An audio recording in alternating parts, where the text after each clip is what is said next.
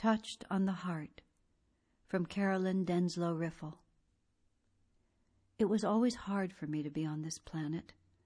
Awareness of my own imperfections and how those imperfections hurt others caused me to suffer intensely. I had been diagnosed as clinically depressed. It was a cyclical thing, and sometimes I had to take prescription drugs for it. Because of the depression, I've had some pretty serious problems in my life. I always felt I wasn't okay, that somehow I needed to justify my existence. Before I came to Ananda for the first time, I worked for a nonprofit organization where I thought I could really do some good in the world. The job became my purpose for being on earth. But then one of my depressions hit. It affected the way I worked and I got laid off.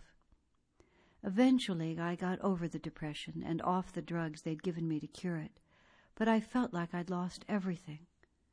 I was into yoga and had been meditating on and off for years, so I decided to take the yoga teacher training course at Ananda Village.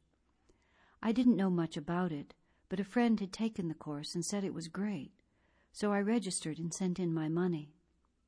After that, I stumbled onto a website that described Swami Kriyananda as a terrible person. I was shocked and scared. My yoga teacher had also recommended the course, so I asked her, "What about all these stories?" She had never met Swamiji and didn't know any more about him than I did, but she offered this reassurance, "Don't worry, he lives in Italy now." Soon after I arrived at Ananda, I bought Yogananda's book, Scientific Healing Affirmations, with his picture on the cover. I put it on my nightstand where I saw it every morning and evening. I was intrigued and wanted a better picture of him. So one afternoon, about 2 weeks into the program, I decided to walk over to the boutique at Crystal Hermitage and get one. I got lost and eventually bumped into 2 people I'd never met before. Although I didn't know it at the time, one of them was Swami Kriyananda, who had just returned from Italy. He directed me to the Hermitage and I got my picture. On my way back, just outside the Hermitage gate, I ran into him again. By now I had figured out who he was. This time he asked me a few questions. Where are you from? Are you enjoying Ananda? That sort of thing. He was very kind and very gentle, not at all like the man described on the website. Then he asked, "Have you ever meditated in the Crystal Hermitage Chapel?" I told him, "No, I haven't." "I think you should," Swamiji replied. I said something non-committal and started to walk away from the Hermitage. "I really think you should meditate now," Swamiji said. His voice was light and there was a twinkle in his eye, as if to say, "It is just a suggestion, you decide." So, to be polite, I turned around and went back to the chapel. There was no one else in there. I sat down to meditate. After about 10 minutes, I suddenly felt a finger touching my heart inside my body. It was palpable, and I knew it was Yogananda.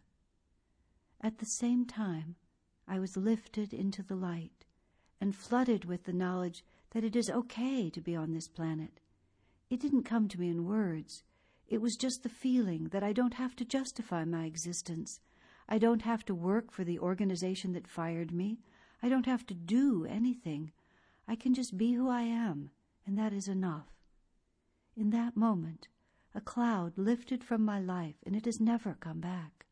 The cycle of heavy depression ended. It was gone. Easter was a few days later, and Swamiji gave the service.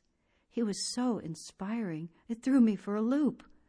I couldn't reconcile all the stuff I had read on the internet with Swamiji as I was experiencing him. One thing he said really impressed me. He referred to the enormous debt Ananda had accumulated, defending itself against the SRF lawsuit, which was still threatening Ananda's future.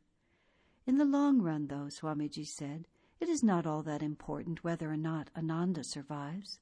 What is important is how we handle ourselves through whatever tests God sends us. There was so much integrity in the way he said it. He was talking about his life's work, and he was ready to let it go rather than give up Dharma. I thought to myself, I can't know what happened in the past. I have to go by my own experience. I trust this man standing in front of me, and I am willing to accept him as my teacher. Soon after, I became a disciple of Yogananda, and eventually moved to Seattle and joined the Ananda community there.